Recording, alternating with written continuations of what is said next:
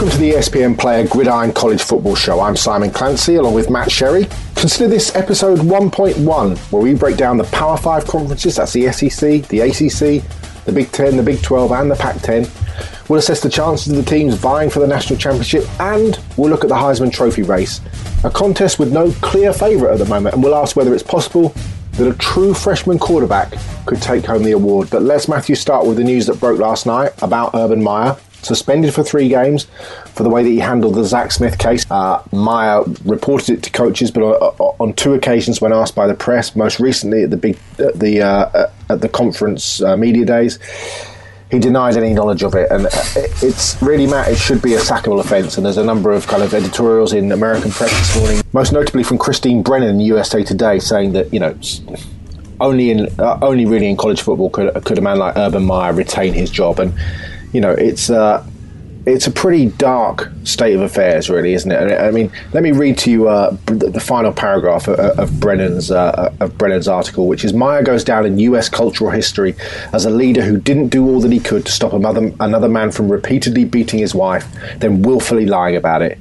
He can win dozens of football games from now, but we know exactly who he is. I mean, if you're a parent of an Ohio State kid, is that really where you want to send your child to? And you look back to Urban Meyer as well, in charge of that Florida Gator team that had Aaron Hernandez, notably Aaron Hernandez, but also, you know, the Pouncey boys, both of whom have been into trouble. A myriad of players under his wing at Florida who also, you know, you don't want to say that he looked the other way, but there are certainly question marks now about Urban Meyer moving forwards. Absolutely, and it's question marks that are just simply not going to go away now. I mean, Meyer was actually rebuilding his reputation at Ohio State on these kinds of issues because there were a litany of problems at Florida before he ended up leaving there. And all we'd seen in recent times was pieces about how much he'd learned from that and everything else. I think the thing that stinks to me, I mean, for anybody who watched Urban Meyer's press conference last night, is, I mean, there's almost no remorse for the fact that this happened. But, I mean, there's remorse for the fact that he's in a situation where he's been suspended. But I think Dan Wetzel from Yahoo wrote a great piece about how there was no remorse for the lady in question, who we've seen the photos now online of what she alleges is when she was abused by her ex-husband, and they just didn't seem. I'm absolutely stunned that somebody in the position that Urban Meyer was in could come into that press conference yesterday and apologise to Buckeye Nation, but not apologise to the lady who essentially turned a blind eye on it, and I find it astonishing. I mean, this is a Ohio State program that fired a coach in Jim Tressel for a lot less than this, lest we forget, just before Urban Meyer got there. So, listen, it's astonishing, and it kind of proves once again that winning does seem to trump all in these cases. I mean, Urban Meyer is one of the best 2 to 3 college coaches that exists currently, and I think if he wasn't, then he wouldn't still be in a job. I mean, it's incredible that, you know, and I watched the press conference as well, and he sat there in front of a room full of reporters and TV cameras, you know, and this is the biggest story in sport, certainly in college football this season or this year. And like you say, apologised more to Buckeye Nation than he ever did to Courtney Smith, and he came across like an adolescent who'd been caught sort of smoking behind bike sheds, rather than a man who had, you know, in his position had lied essentially about what had happened, you know, standing there at the Big Ten Media Day and lying in front of everybody. That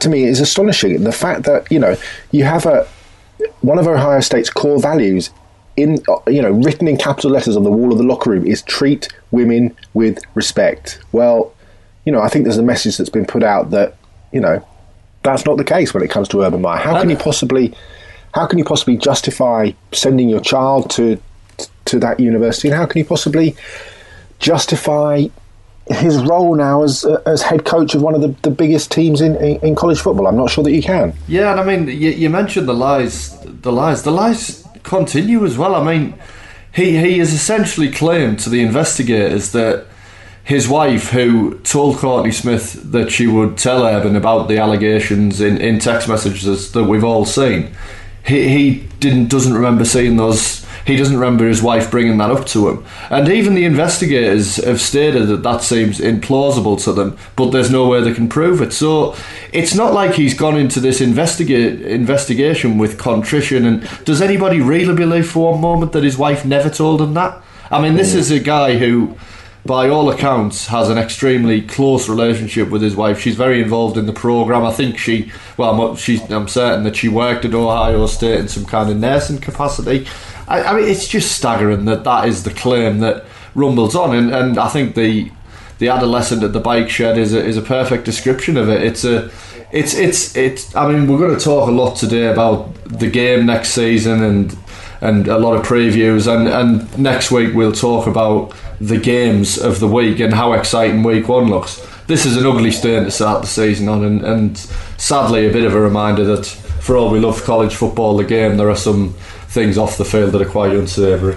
Yeah, if you're new to college football, this is not unique. Unfortunately, these situations are not unique. Protecting good to great players who can help you win titles happens all the time. If you are a fag end on the roster, you are going to be cut as quick as you can say, Jim Tressel. But if you are if you can help win a national championship, if you can help win a conference championship, if you can help get to a big bowl game, then you are going to be given the benefit of the doubt a lot more than you would in most other walks of life. And look, Urban Meyer, 177 wins, 11 bowl victories, 3 national championships, 6 conference titles spread over 3 different leagues.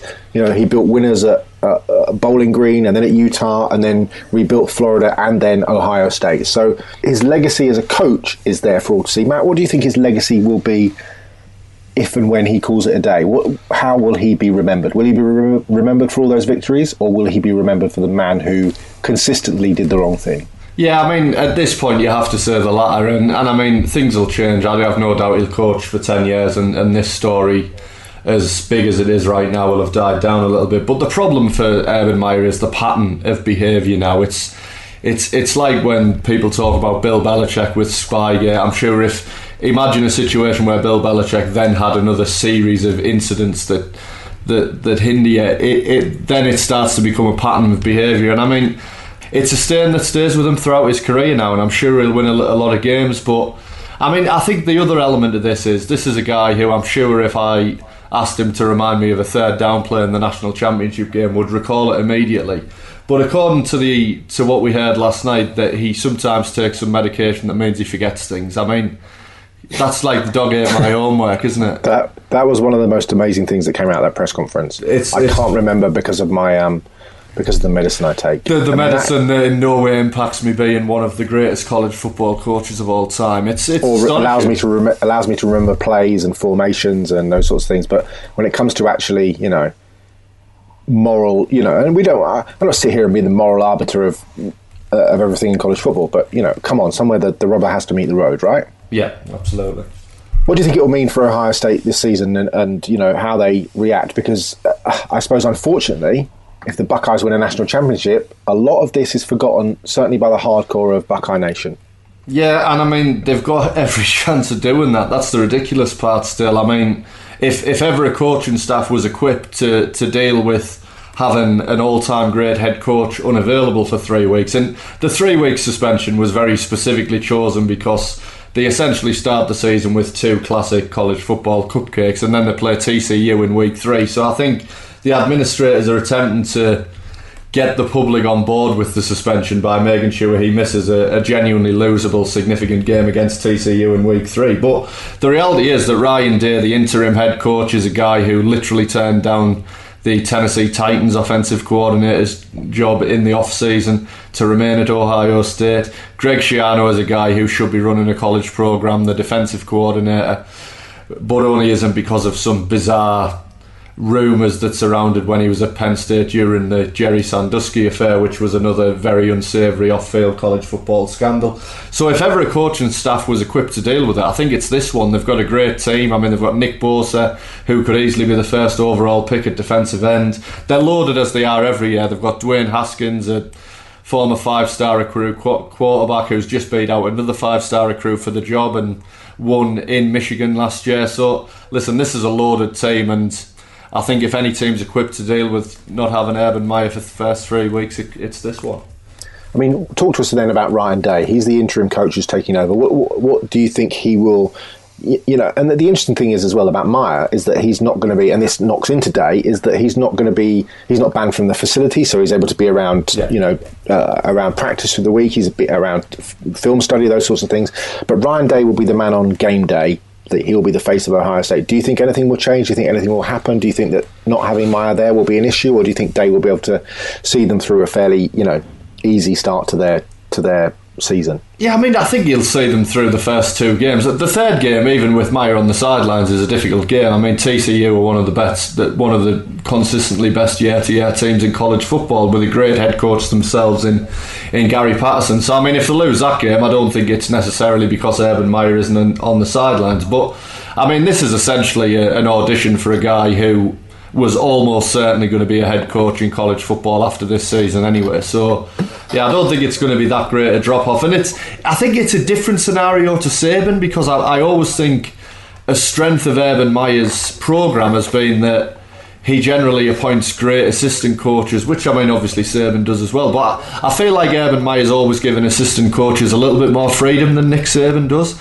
I think Nick Saban's assistants generally adopt the Nick Saban system, and he very much leads the programme. I've always had the feeling with, be it Tom Herman or some of these other guys who've worked under Meyer, that they have a lot of freedom. So I think they'll be just fine, to be honest. I mean, the interesting thing for me is what happens when Meyer comes back. How much credibility has he lost in his own locker room? And I think that is the question that bears asking, because I'm not sure that it'll affect them in any other way than that. But I think when you have your own guys looking at you differently, I think that can cause problems. So maybe that would be the thing that might impact Ohio State the most.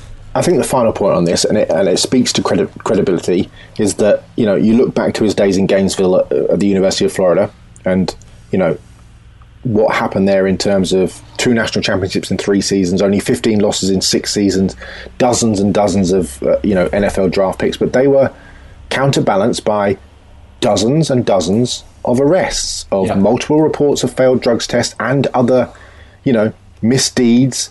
And those are just the ones that ended in arrests. Yeah, I mean, you look at the final tally. I think it was more than 30. I think I looked last at 30 players, more than 30 arrested in his 6 seasons. 30 players arrested in 6 seasons.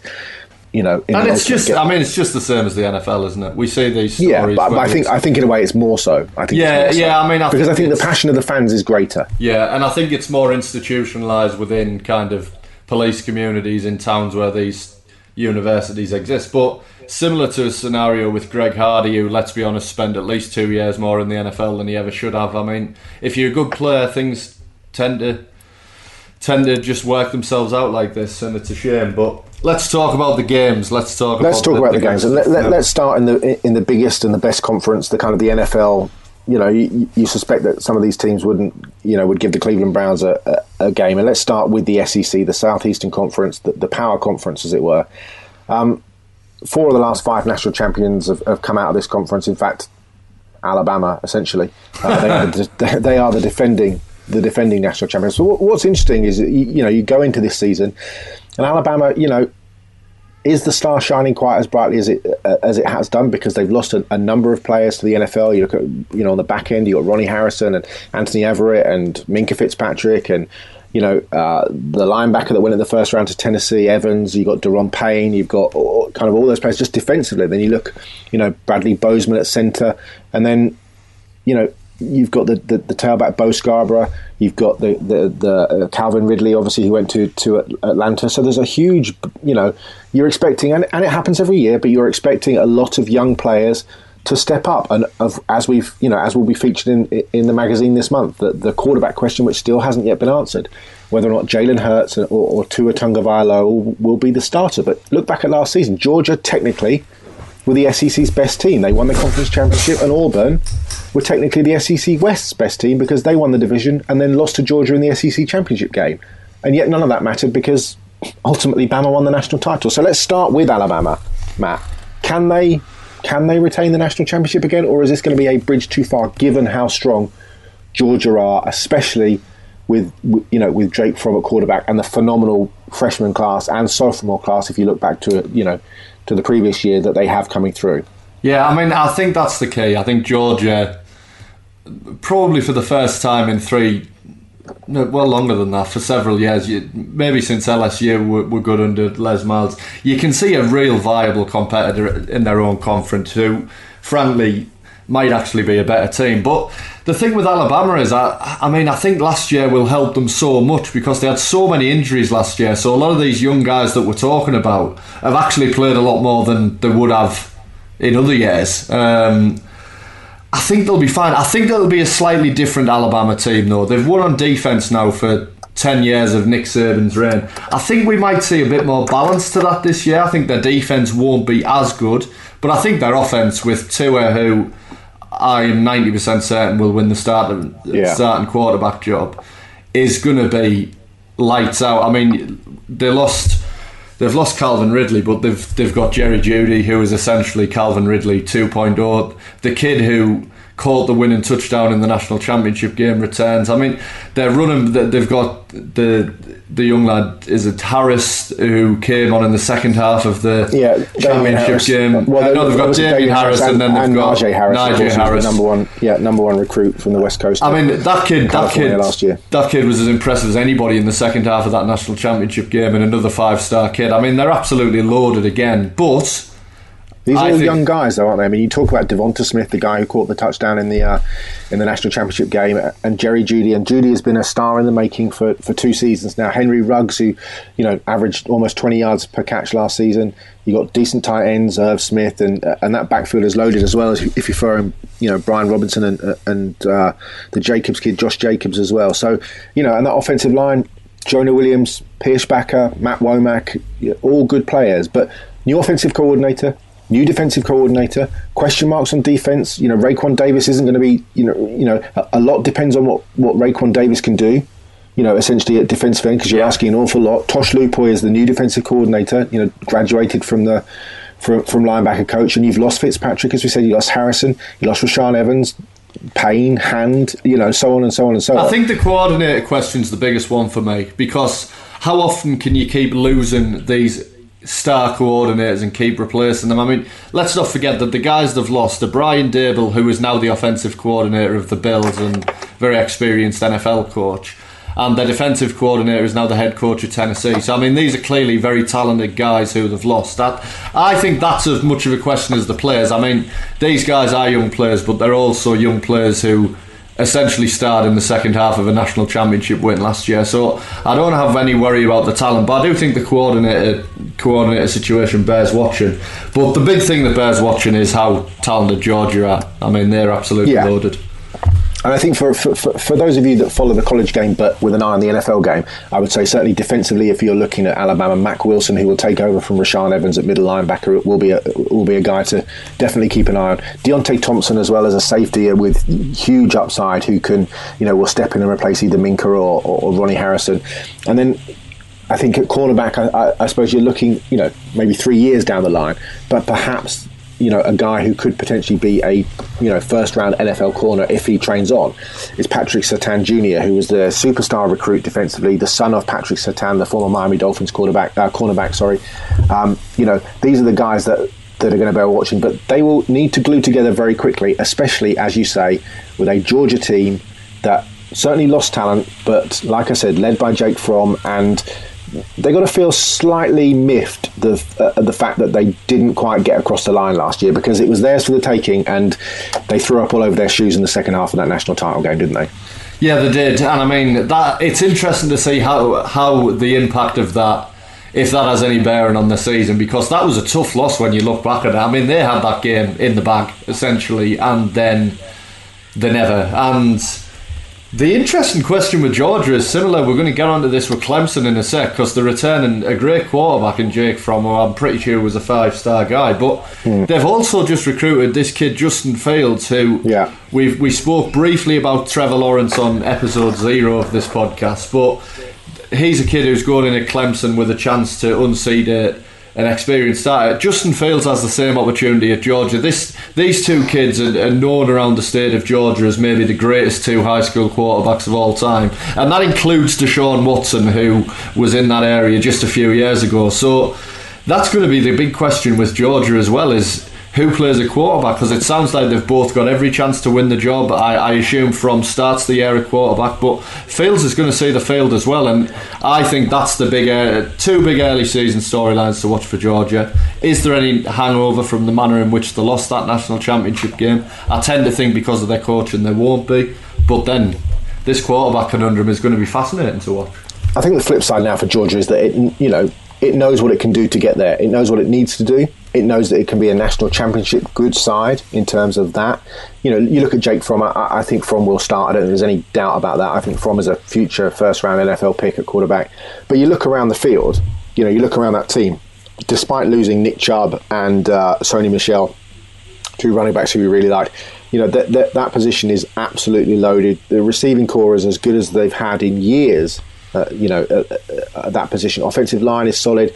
The linebackers are, absolutely loaded against speed, athletic. The front three are going to be, rocks that I don't think you're going to be able to run on them. And then in DeAndre Baker, you've probably got, one of the top two NFL-ready cornerbacks, who will sit on an island along with Greedy Williams of LSU. These are, Baker is a lockdown first-round NFL corner next year, in what should be one of the best secondaries in all of college football, not in just the SEC. So, losing that national title will hurt, but this team is set up to win multiple national championships. And, if I'm going to go out on a limb very early in episode 1.1, I think the Georgia Bulldogs are primed for a run that is similar to the Alabama run that we've seen over the last few years, because they are loaded in all the right positions. And they've just signed the number one recruiting class. Absolutely. And they are winning the recruiting battle for the second year running. And you look at the 2019 recruiting class, and they are already well ahead in terms of the early commitments of those top 15, top 20 guys. So for me, this is a team that's very, very much, on the up, even though it will be, even though it's a returning national championship competitor. But you look at DeAndre Swift, you look at Elijah Holyfield in the backfield. These are guys that will step up and become national names and make people very quickly forget about Chubb and Michel, in terms of what they were able to do. I would guess outside of those two we'll round up the rest, but I would like to just give a little bit more time to Auburn as well in the SEC. I mean, this is a team that beat Georgia last year. They then beat Alabama and then lost very heavily to Auburn the following week in the SEC championship game. The issue with that is that it was such a brutal stretch for them to have essentially beaten Georgia and Alabama in quick succession of each other, and then to have to play Georgia again, and I'm pretty sure it was in Atlanta. It was in Atlanta. So it was essentially a road game against a team that already beat quite handily, having beaten Alabama. They were really unlucky last year. This is where the playoff system's a little bit frustrating, because even if we had an 8-team playoff, there's no way you could have argued against Auburn not being in it last year. And they proved they could beat the two teams who were there at the top table at the end of the season. So they returned Jared Stidham, who actually I didn't think was amazing last year. I think he has room to grow on last season. And they could be a legit contender as well. I think there's three real national championship contenders in this SEC. I think the issue for Auburn, Matt, is they start against Washington, the favourite to win the Pac-12, an absolutely loaded team on the West Coast, and similar to what they did last year. I think they played Clemson early in the season last year. They did. Lost, which they ultimately did. As well. Now the good thing about that is they can afford to lose that and still win the national championship, but it does make things very hard, because their final two games are on the road at Alabama and on the road at Georgia. So two out of their three last games. So the 10th of November they're on the road at Georgia. They play Liberty at home, and then they come back and play Alabama at Bryant-Denny. So if they do lose that first game, you're asking something enormous to go on the road 2 out of 3 weeks and beat the two of the three best teams in the country. So it'll be very, very difficult, I think. I like the team. I like Stidham. I think that defense will be outstanding. I wonder about the offensive line. I'm not sure it's good enough, potentially. And I think they probably could be on the outside looking in, because I think there are other teams that potentially could make it. Let's just talk about some of the other little things that are in the SEC that are of interest.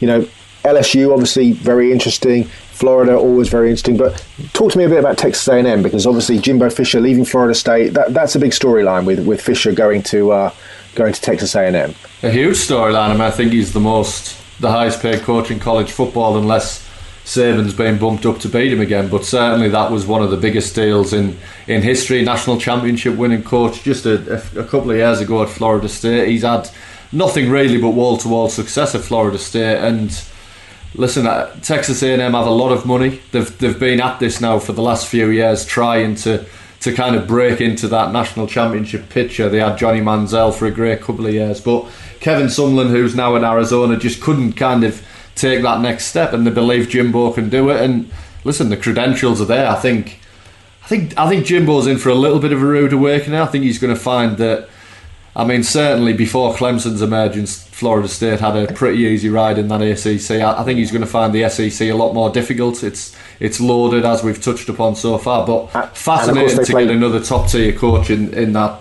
division with Alabama.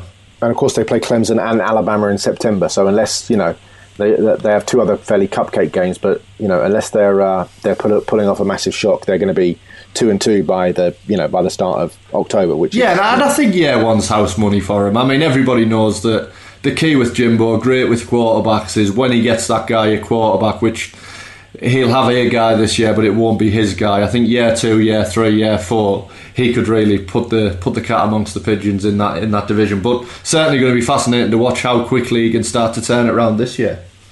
I'll get you to pick a sort of a wild card team. I'm going to go with Mississippi State, a team that we saw in person live last year, almost beating Alabama. If Nick Fitzgerald, who garnered some Heisman chat last year, if he's back from that broken ankle that he suffered in the bowl game against Ole Miss, if he's back with Arius Williams in the backfield and that defense, especially with Bob Shoop now coming in as coordinator, I think they've got a chance, you know, to be an interesting team in the mix who could upset one or two apple carts, I think, potentially. You know, like I said, if Fitzgerald, who has been limited through the summer, but if he's back and healthy and 100%, this is a team that's got a chance to do some damage in that conference. No doubt about it. I mean, we saw him last year very nearly beat Alabama. I mean, he's a very, very good quarterback. I actually think he's a quarterback who, by the end of the season, could have some NFL buzz as well, a lot more so than people are suggesting at the moment. So, yeah, I agree with that. I also think Florida could turn it around quickly. And Fitzgerald plays into the reason I believe this. I mean, we're a huge fan of Dan Mullen. I think we chatted about it last year. He's gone from Mississippi State to Florida this year. He's already managed to recruit Emory Jones, who was a 5-star quarterback, who I think is going to play this year. But Florida always has talent. Even when Florida gets rid of a coach, you know that there's talent there. I think Dan Mullen is a perfect head coach for Florida. I think he's going to do a great job, and I wouldn't be surprised if he starts to turn things around quicker than we expect. I mean, this is a guy who Fitzgerald's, Dak Prescott, you know, he's got a great history with quarterbacks, and he's very much the quarterback whisperer. So there could be another team who turn things around quickly. I think Tennessee, for example, I think they're a little bit further away as the other power team who've now got Jeremy Pruitt in charge with a new coach. But I think Mississippi State and Florida, the cupboard isn't bare there. Let's skip to the ACC, and obviously the probably the one other team that can get in the mix of those SEC teams when it comes to winning the national championship. You know, we'll talk a bit about Washington, we'll talk a bit about Michigan State and Michigan and some of those other teams, Wisconsin, who've got, you know, good chances. But realistically, Clemson is the other sort of strong horse in terms of the national championship, isn't it? Dabo Swinney had a run at the title last year, didn't quite get across the line. Obviously won it the year before with Deshaun Watson and in Tampa beating Alabama with that last second touchdown. Where do you see Clemson this year? And obviously we're going to talk about him. Who's going to win the quarterback job? Will it be Kelly Bryant, who performed really, really admirably last year and has got that kind of... will probably move positions, I suspect, if and when he gets to the NFL. Very athletic, great ability to move, but can throw the ball down the field. Against Trevor Lawrence, the kid that we went to see last year from Cartersville, Georgia, the number one recruit in all of America, the 6'3", kind of blonde-haired, rocket-armed quarterback who sort of seems to have quietly dominated the spring and into the summer and threw a couple of lasers in the spring game to get everybody really excited. What do you think is going to happen with the Tigers? I mean, I think we're a bit biased, but I do think Lawrence will win the job eventually. I think Bryant will start week 1 as starter, and I think Lawrence will play in week 1 because they've got a fairly easy game. I think Clemson play A&M in week 2, is that right? So they've got a big game in week 2. I wouldn't be surprised if Lawrence is the starter by week 2, and certainly, if not the starter, in by the second series. I mean, we're talking about a kid here who many coaches told us a few months ago, Simon, that he could walk onto any campus in America and it would be very difficult for him not to be immediately the best player on the campus. I mean, this is how special this kid is, and that's opposition coaches. He's not being thrown around lightly. He's an incredible talent. I think Clemson ended the season as favourites to win the national championship this year. They return a lot more quality than Alabama does. Their defensive line might actually be a top-end NFL defensive line. I mean, if you're looking at NFL players, Austin Bryant, Clelin Ferrell, who would have been a first-round pick last year, decided to go back. Dexter Lawrence, Christian Wilkins. I mean, they are going to cause a lot of sort of collective heartburn, I suppose, for offensive lines and offensive coordinators around the country, aren't they, this season? Because I mean, they are a phenomenal and fearsome force. I mean, it could be one of the best defensive lines I've ever seen in college football. I mean, it's insane, and they've just got a lot of it. I mean, they're talented everywhere. And Hunter Renfrow, the senior, is a kid who was incredible in 2 national championship games, little slot receiver of the very much in the Wes Welker, Julian Edelman mould. He's going to be a quarterback's best friend, especially a young guy like Lawrence. I mean, I think Clemson, to me, that if I was going to bet on a team right now to win it all, I would bet on Clemson. I mean, one of the things that's interesting, I suppose, much like we did with Georgia in terms of you saying, will they be a hangover for the national championship? We flipped it. Do you think that there's an issue for Dabo Swinney in terms of, because look, Trevor Lawrence and Kelly Bryant might be 2 of the best top 10 quarterbacks in college football. I mean, I don't think that's beyond the realms of possibility. Top 15, and don't forget, we're not projecting to the NFL. We are looking at college football quarterbacks. Yeah. There's a strong difference. Do you think that when Dabo chooses his guy, and obviously he will choose one, there will be a faction of the fan base and the kind of the pot-stirring media and people like us and podcasts and those sorts of things that sort of responds to every little mistake by the quarterback he chooses by sort of clamouring for the overqualified backup? And you know, Dabo could run the risk of, you know, damned if he does, damned if he doesn't, regardless of who he picks. I think if he chooses Bryant, that'll happen.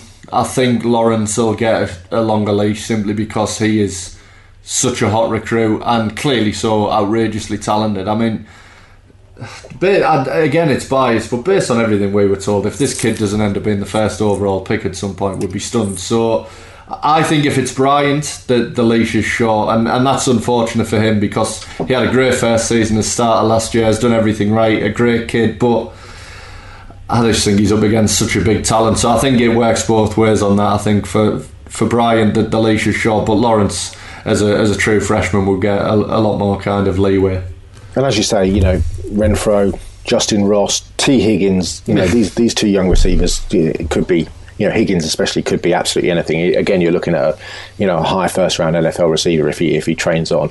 What else are you looking at in the ACC? Because there's kind of a three tiers really, I suppose, in the ACC. If you look at it, you've got Clemson in tier 1 on their own. Tier 2 is, you know, Miami and their renaissance under Mark Richt, and Florida State with Willie Taggart coming over from Oregon as the first year head coach, and then you kind of got everybody else really. Do you see FSU and you know, behind you know, Cam Akers at running back and then Miami, that team that sort of gelled together with lots of sort of first round potential players again and recruits sort of flooding back to the U? Do you think that they can push into the top 6 and almost maybe push into the playoff? Do you think that that's possible for Miami? I think it's a bit too soon for Florida State, but Miami's got a shot, hasn't it? I mean, Miami's got a chance. It does. The only thing that worries me a little bit with Miami is that sometimes you can just tell a team has caught lightning in a bottle, and they kind of came from nowhere last season, won a lot of games with turnovers and things like that, but then lost badly to a pretty poor Pitt team. And then lost heavily against Clemson in the ACC championship game. So I mean, it's Malik Rozier, isn't it? If Rozier can bounce back, you know, and be the quarterback that people thought he is, then, you know, you chuck in Lorenzo Lingard, their 5-star running back, and Travis Homer, and that defense with Jaquan Johnson and Shaq Quarterman and those sorts of players, then there's real talent there. But I think it does hinge massively on the quarterback, and what we saw last year wasn't encouraging, but we've also seen guys make a huge jump over an off season as well. So I think the great thing with Miami is it may not be next year, but one of the absolute historical amazing programs. And if anybody, I think it's on ESPN Play, who as we've mentioned, are the sponsor of this. But if anybody can watch the documentary that 30 for 30 did on it, it's great to watch, and that'll kind of build into you the excitement of seeing a good Miami team again, because it was so great to see them back in the mix next year. I'm not sure there will be this year, but I think that Mark Richt has that programme heading back in the right direction, which is great to see. And there's obviously questions for Florida State at quarterback, isn't there? With DeAndre Francois, who came back from the season-ending injury that he suffered in the game against Alabama. You got James Blackman, who sort of stood in for him, the sophomore, and then this kind of highly touted redshirt freshman Bailey Hockman, and right in the mix. It's important, isn't it, for Willie Taggart that he settles on a quarterback and that they can get, because they've got in Cam Akers, they've got arguably, the best running back in college football, potentially the true sophomore. There is a real need for one of those guys to step up and be the guy, isn't there? And it should be Francois, because Francois has, NFL ability, but, he struggled a little bit in the spring and the summer. So, who do you think will win that job? I think Francois gets the job at the start, largely because it's not easy for any quarterback to come back from the kind of injury that he had. And I mean, we see even at the NFL level, these injuries take time. So I think he has the inside track on the job, but it's interesting for Willie Taggart, first year head coach. I just wonder whether he maybe favours the younger guy simply because he's then essentially building his programme from scratch with the young guy, and you can see maybe a 2-3 year plan there mapping out with that guy. But I think Francois is the most talented guy in the room right now, and I think he'll start the season there. I don't know what you think, Simon. It's obviously your team, so you know it. I actually think Blackman might start the season.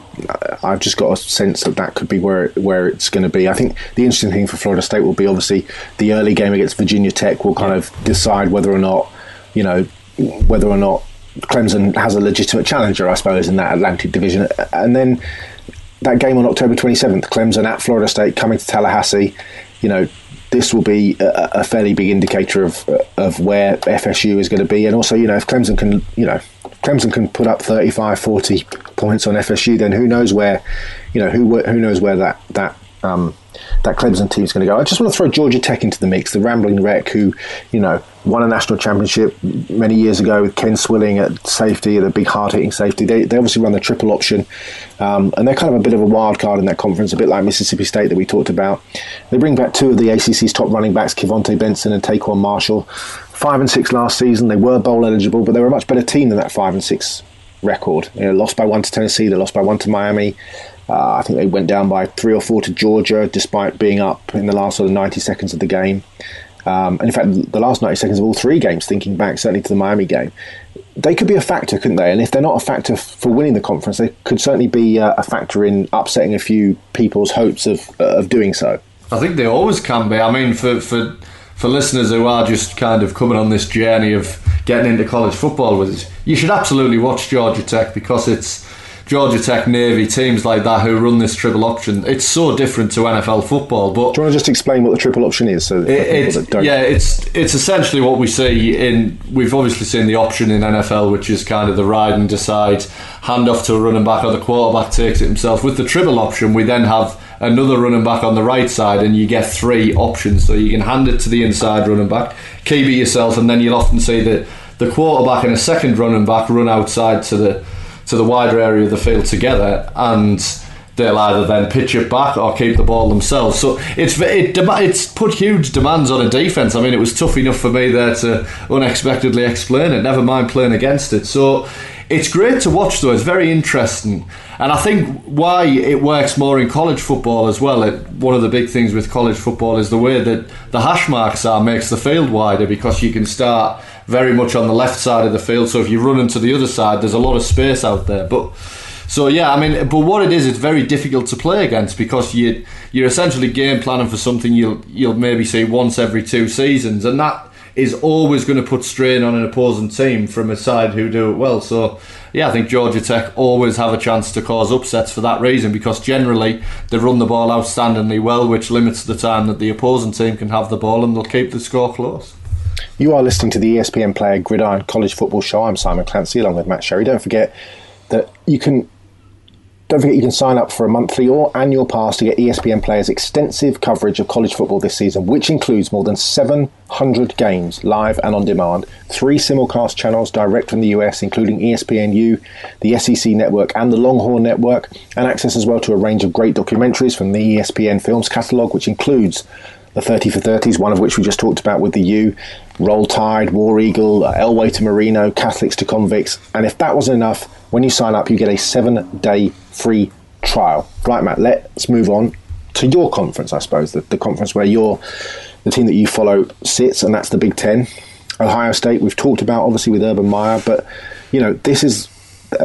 you've got... If we talked about tiers in the ACC, there will be some tiers, real tiers, in the Big Ten, because you've got 5 teams in Tier 1, I suppose, Ohio State, Wisconsin, Michigan, Penn State, and Michigan State, all with legitimate chances of pushing into that top 6. And who knows, the thing is, they could all end up knocking each other out, couldn't they?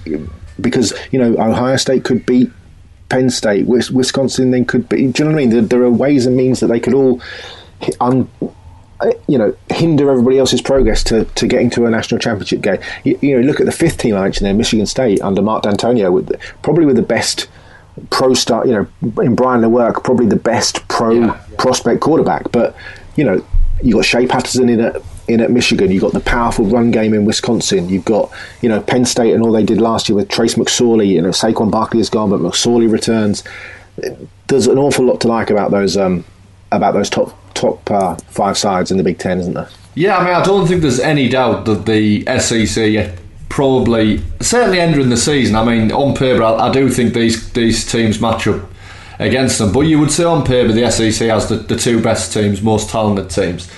But it's very top heavy now, the SEC, because traditional powers like LSU are on the down, and even Florida, who we mentioned, are a team that we think could do well, but ultimately they're not in this conversation.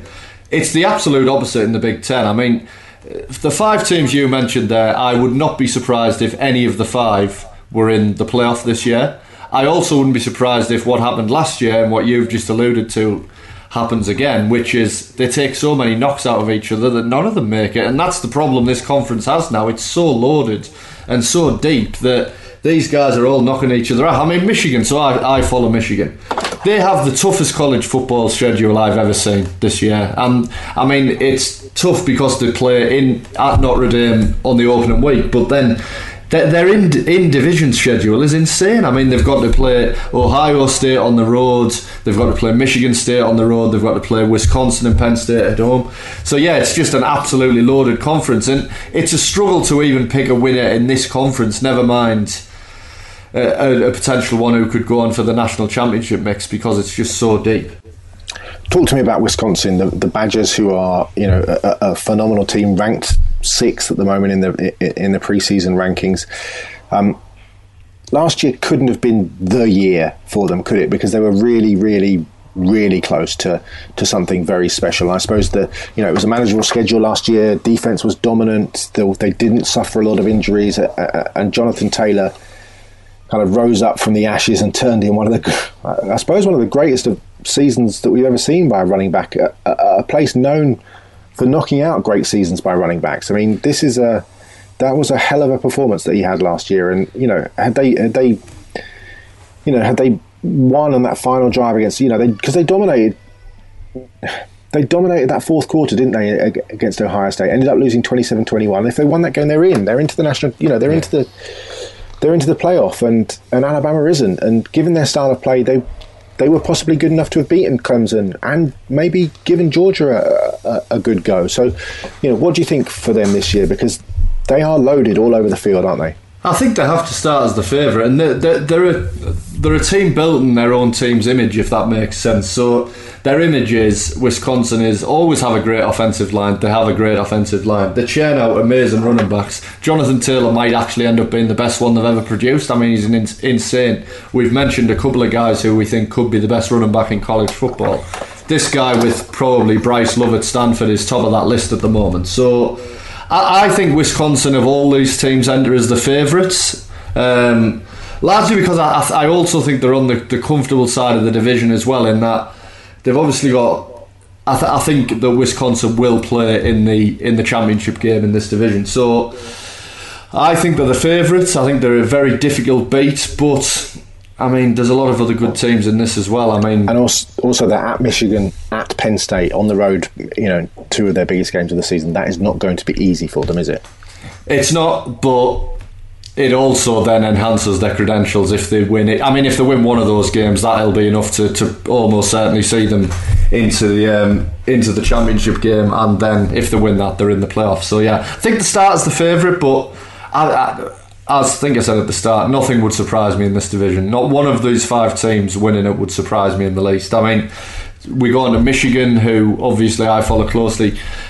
They've been a quarterback away that basically the whole time that Jim Harbaugh's been there. They've got a quarterback now, Shea Patterson, a guy who was a 5-star recruit, played really well before injury at Ole Miss last year, ended up transferring because of the off-field issues, and is now eligible to play immediately. And that is such a huge boost. And I'm so excited as a football fan to see Jim Harbaugh with a viable quarterback at Michigan, because their defence has been amazing all the way through his tenure there. Don Brown is probably the best assistant coach in college football, the defensive coordinator. They've got an all-star cast now of coaches. I mean, Jim McElwain, who was Florida's head coach last year, is coaching wide receivers. They've got a new O-line coach whose name has escaped me, but is a former college football head coach as well, and he's doing wonders with the O-line by the sounds of it. So I think Michigan have a chance to be insanely good as well. But Ed Warner, is it? Yeah, Ed Warner, yeah. And I mean, their offensive line and quarterback situation has held Patterson, them back. Sorry, I was going to say on the flip side, Patterson, there are still question marks about Shea Patterson. You know, injuries. He does have a tendency to throw interceptions, and certainly third downs. You look at his numbers on third downs at Ole Miss. He is not a proficient third down quarterback. That has to be a concern, regardless, for Jim Harbaugh. You know, they can run the ball obviously very well with Higdon, and Tariq Black is back at receiver, and Donovan Peoples-Jones, who was fantastic. But you know, there is an awful lot of pressure on one player, and one player who hasn't consistently performed at the highest level that you'd like him to.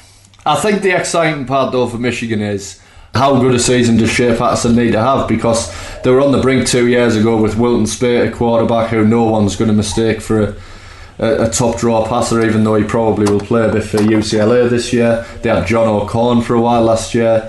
Jake Rudock is the best quarterback they had, and to be honest, I think they could have won a national title with him had he come later in Harbaugh's tenure, but he came in that first year where they had a great season, but other parts of the programme weren't quite there yet. So I agree, I don't think Shea Patterson is the guaranteed finished article, but I'm not sure how good they need him to be right in the mix, because their defence is insane. I mean, year in, year out, great coordinator, great coaching, and I think Michigan have a real chance.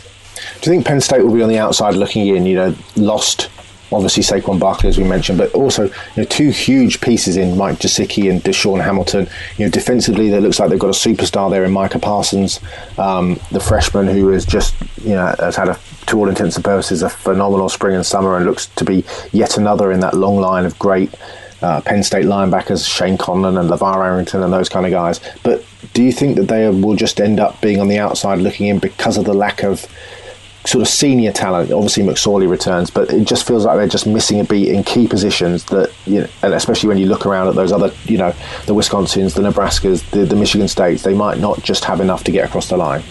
Yeah, I think so. I mean, that's where I'm leaning. McSorley's an interesting one to me. I've heard a lot of people compare him to Baker Mayfield, and I do not see him as that good at all. Either. I mean, I just don't get that. I think how much he can elevate himself is the key question, and I'm not convinced he will elevate himself as much as other people. The only thing that gives me cause for pause with Penn State is the track record that James Franklin is putting together now.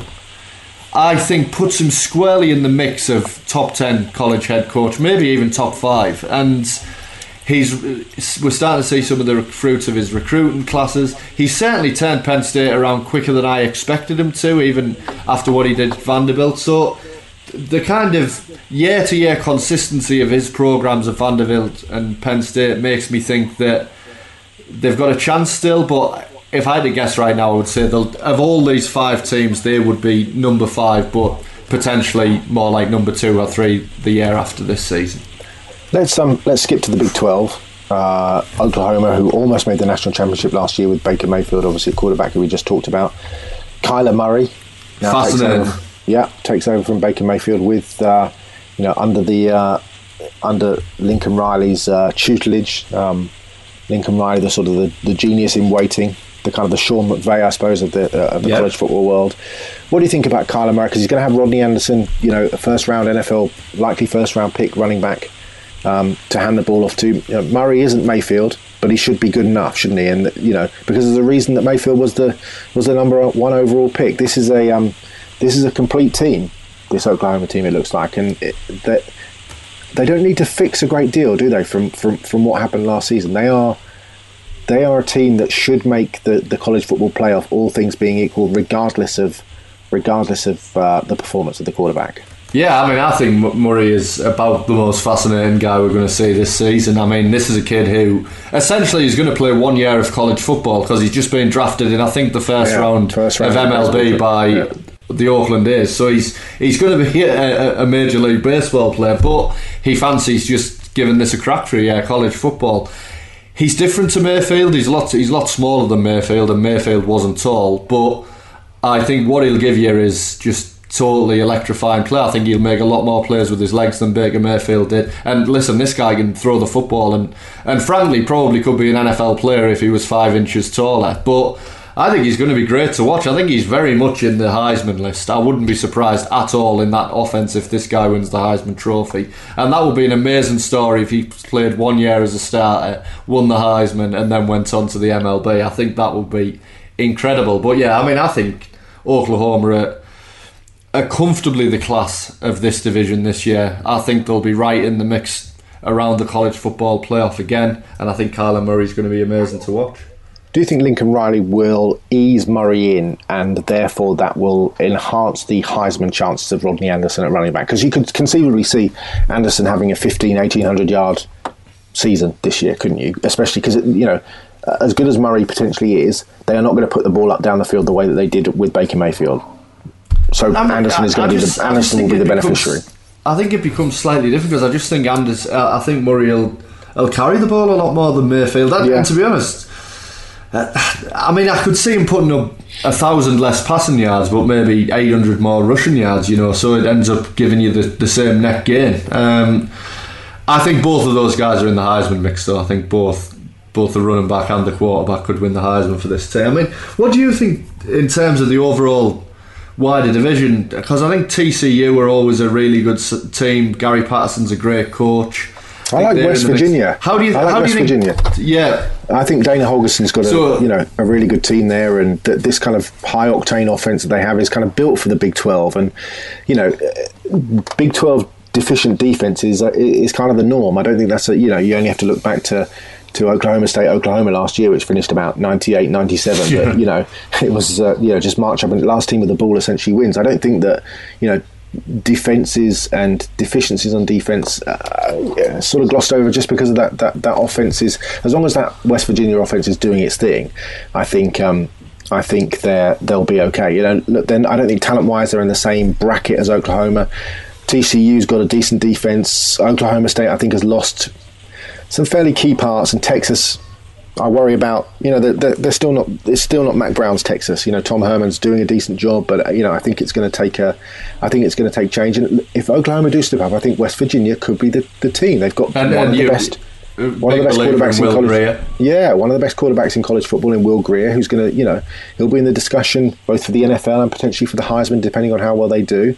And potentially the best triumvirate of receivers, certainly in the conference, but potentially in the country, in Sills, Gary Jennings, and Marcus Sims, the other guy. So there's experience all over the field. They've got a tough schedule. Tennessee, NC State, Iowa State, Texas Tech, Texas, Oklahoma State. But if a team is Big 12 title good, and I think they are, then that schedule shouldn't matter. I think that the window of opportunity is open for them to push and jump through it, really, and to get potentially into the Big 12 championship game. I don't think that's out the realms of possibility, and I think that's what they've been doing since Dana Holgerson took over. I think that they are primed to make a run in this conference. Yeah, and I agree with that. I've seen a lot of people say that they don't believe the West Virginia hype because a lot of people are basing it around the fact that I think they're returning 10 starters on defence, but they're saying, well, the defence isn't very good. And I mean, my answer to that would be none of the defences are that good in this conference.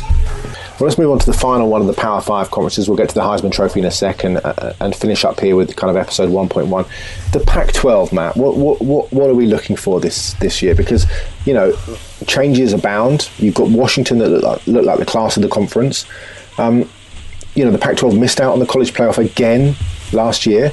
And then they went a kind of brutal 1-8 in bowl games. Utah essentially were the only saving grace, mainly because Will Greer wasn't playing. What do you know? Where do you see this team going? You know, Stanford, they lost that heartbreaker to TCU. Arizona lost to Purdue. There's no Josh Rosen at UCLA.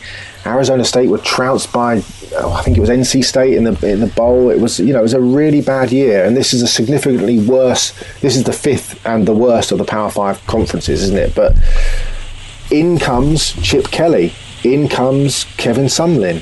In comes Herm Edwards. In comes this kind of red hot, or two really red hot kind of young prospects in Jonathan Smith and Mario Cristobal. And then you have, you know, players like Khalil Tate and Justin Herbert and Bryce Love and Myles Gaskin and that USC front seven. That all of a sudden it feels like the Pac-10 is now just beginning to pick up a little bit. Yeah, maybe. I mean, I think that the whole Pac-12 will be watching Washington Auburn in week 1, and they should all be supporting Washington, as much as that might impact their own chances later on in the season of winning the actual division. I mean, Washington to me are the only team who can break into the college football playoff of this group. They've got one of the best coaches again in Chris Peterson, and they've been in and around the mix for a while. I mean, they were in the playoffs a couple of years ago, and they certainly won.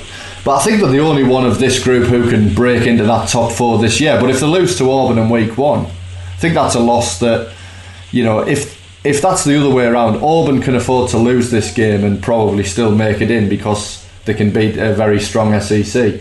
I think that Washington need that statement win against Auburn to have a chance of getting in, and I think they're the only team with a chance of getting in. But that doesn't mean there isn't some exciting things to watch in this conference. Chip Kelly's return to college football is one of the most exciting storylines ahead of the season. It'll take him a couple of years. I don't think they'll be challenging this year by any stretch, but exciting to see Chip back in it, given how people can now forget how amazing. I mean, he was a top 3 college football coach at the point he went to the Eagles, and probably the hottest coach in all of football. So I think that's exciting.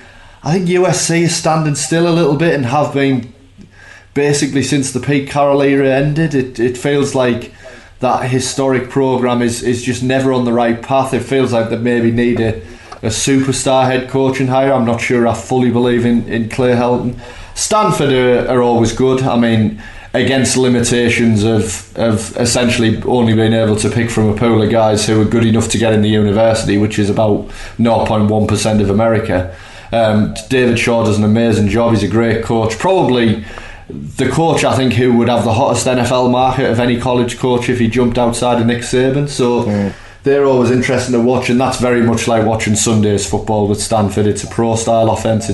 Everything is pro-style, which is probably why they're producing more and more good NFL players. But they would be the pick of it for me. I mean, Washington State have been interesting under Mike Leach the last couple of years. Will be again because of the air raid offence, but they're losing a lot of talent. Obviously, they lose a quarterback. Yeah, and losing the quarterback who kind of has ran that whole system for them for 2 or 3 years. So I think they take a step back. Oregon, to me, are the team who are probably they're the bet to be the second. If it's not Washington, they're the next team who I think could maybe get into the top 10, because I think Justin Herbert, to me, right now is the best college quarterback prospect there is. He fits all the moulds in terms of size.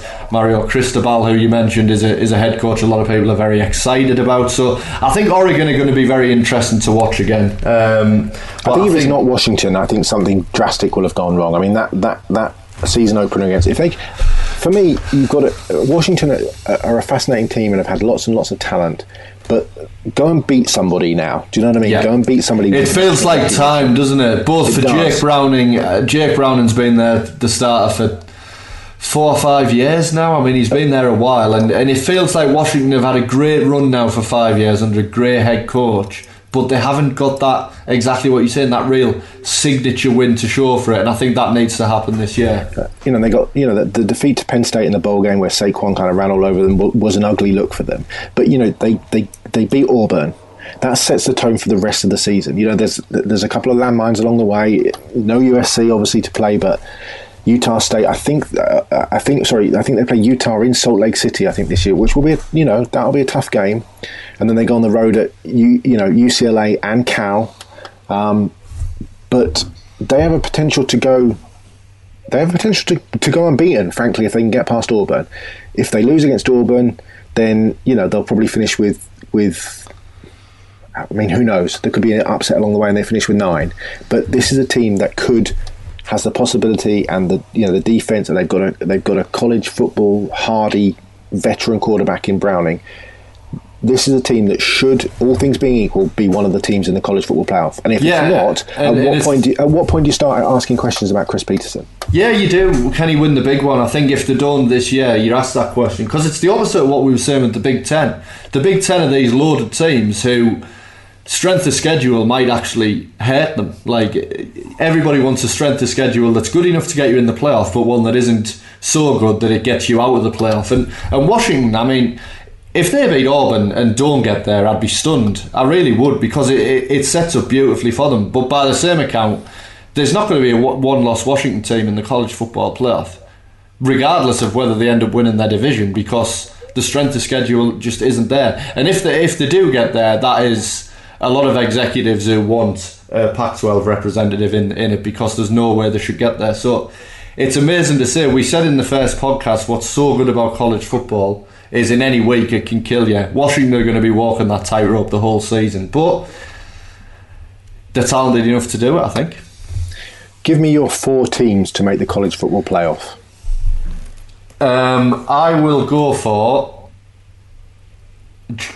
Alabama, Georgia. I don't think they can put 2 from the SEC in. Alabama, Georgia, Washington, and with me heart, Michigan.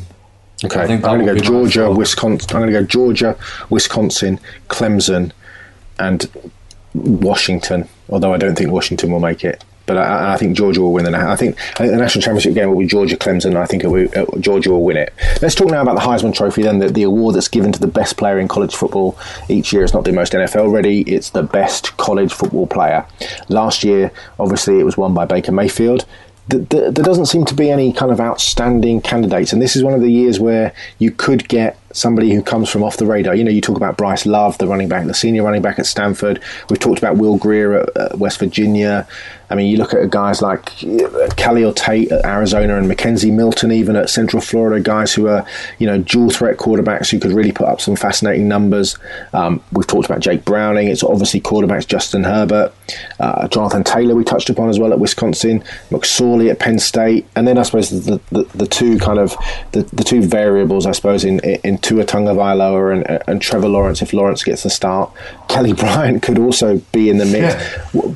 I want to talk to you a little bit about a defensive player in Ed Oliver, the superstar defensive tackle, the kind of the Aaron Donald of the college football world, who will be a top 2, top 3 pick at very worst, and potentially the number 1 overall pick next year in the NFL draft. The kid at Houston, it's going to take probably 20 sacks for him to win a Heisman Trophy playing defensive tackle, but he is potentially and probably pound for pound the best player in college football, isn't he? I mean, could he win the Heisman Trophy? No, I don't think he could. I mean, he's going to put up the numbers. I just think playing for Houston ultimately goes against him. I think if you're one of these talented D linemen like Nick Bosa or Rashawn Gary at one of the big schools, I think you've got a chance. But I just think it's so tough. You're just going to, for a fact you're going to get to the point that no matter what the numbers are, strength of competition is going to be brought up repeatedly. I'm not sure he can. I mean, I always think I think it was Charles Woodson, wasn't it, the last guy to win? It was, the only guy. Yeah, the only defensive guy to win it is... I think it needs to be that kind of player who can make, a guy who can maybe return some kicks as well and gets a lot of interceptions, and it needs to be splash plays, I always think, for a defensive player to do it. A guy, I'm trying to think, I would say any of the defensive ends who could maybe put up 10, 15 sacks have a chance. Maybe somebody like Devin Bush, a linebacker at Michigan, who's a very, very instinctive guy who makes a lot of plays, is often around the ball, but I'm not sure. I can't see a way a linebacker's going to. That's the problem. It's similar to what I'm saying there, which is where are the highlight? Everybody talks about a Heisman moment. Where are those players coming from for a linebacker? I think it's tough. Let me give you the betting. And then let's put our heads on the block and pick a player before we get out of here. The current betting has Bryce Love, the Stanford running back, as favourite, Tua Tagovailoa of Alabama second favourite, Jonathan Taylor, the running back from Wisconsin, Dwayne Haskins, the Ohio State quarterback, who we haven't talked about, as the fourth favourite, Will Grier at West Virginia, Kelly Tate, obviously the dual threat Arizona quarterback, Jake Fromm at Georgia. Obviously, if Georgia go to the national championship, Fromm stands a really good chance. Trace McSorley of Penn State, who can do some pretty spectacular things, especially with his feet. J.K. Dobbins, the running back at Ohio State. You wonder whether Haskins and Dobbins might cancel one another out. Then there's Trevor Lawrence, just fascinating. Lawrence, who potentially could win 2 Heisman trophies. Shea Patterson, Kyler Murray, Jarrett Stidham, and then Cam Akers at Florida State. Give me a name there. Give me one name. Give me a kind of a guy that you think could win it, and then give me an off-the-radar guy that might just come in and shock the world, as it were. I mean, I think the off-the-radar guys, not so far off the radar, are both Kyler Murray and Trevor Lawrence. I mean, because I think with Lawrence, it's so difficult for me, and probably for you. You were in the same conversations that I was, but I've got so much belief in him, having stood 5 yards away from him and watched a pass, that I can still hear the sound of it reverberating through my ears. And just the way people spoke about him, and we're talking about guys from many. I mean, we met a random guy on the golf course who knew he was and he was from Florida. Can you remember that? I mean, those guys had heard of this kid. I mean, that's how Greg and Greg Jr. Yeah, absolutely. 2 great people and 2 great guys. Yeah, so I think he starts early, and I think because it's a little bit more open this year, as you've mentioned, I think a true freshman could easily step in and win it. And the fact that he's a true freshman, if he plays amazing, it'll be another reason voters want to give him it. I'm going to go with Lawrence as well, because I think if he wins the starter's job, I think he's got the ability to win it, which sounds preposterous given that he's a true freshman. But again, like you said, we've seen him play. We saw the talent level that he's got with those receivers, with Travis Etienne at running back, and Etienne himself could be somebody that could really kind of push up there. I think Jonathan Taylor stands a really good chance at Wisconsin. Jonathan Taylor is the guy of the big favourites who I would bet on if I was going to bet on any of them. If I was going to pick a completely random outsider, I like DeAndre Swift at Georgia, but I'm going to go with A.J. Dillon, the Boston College running back, who I think has a chance to put up some massive numbers if they can get that offense rolling. And we never mentioned Boston College, but of all the teams in the ACC, if you ask me for a team who are under the radar who I think could make a leap, I think they're the team. I think there's some talent on that Boston College team this year. Right, well there you go. You've had predictions for a national champion, you've had predictions for the college football playoff, and we've predicted who we think will win the Heisman Trophy. I'm sure none of those things will come true, and we should look very foolish come sort of the early weeks of January, but that's what we do. We put our necks on the line, and we'll see where we end up. Thank you very much indeed for listening to episode sort of 1.1 of the ESPN Player Gridiron College Football Show. We shall be back next week. I've been Simon Clancy. He's been Matthew Sherry. Thanks for listening.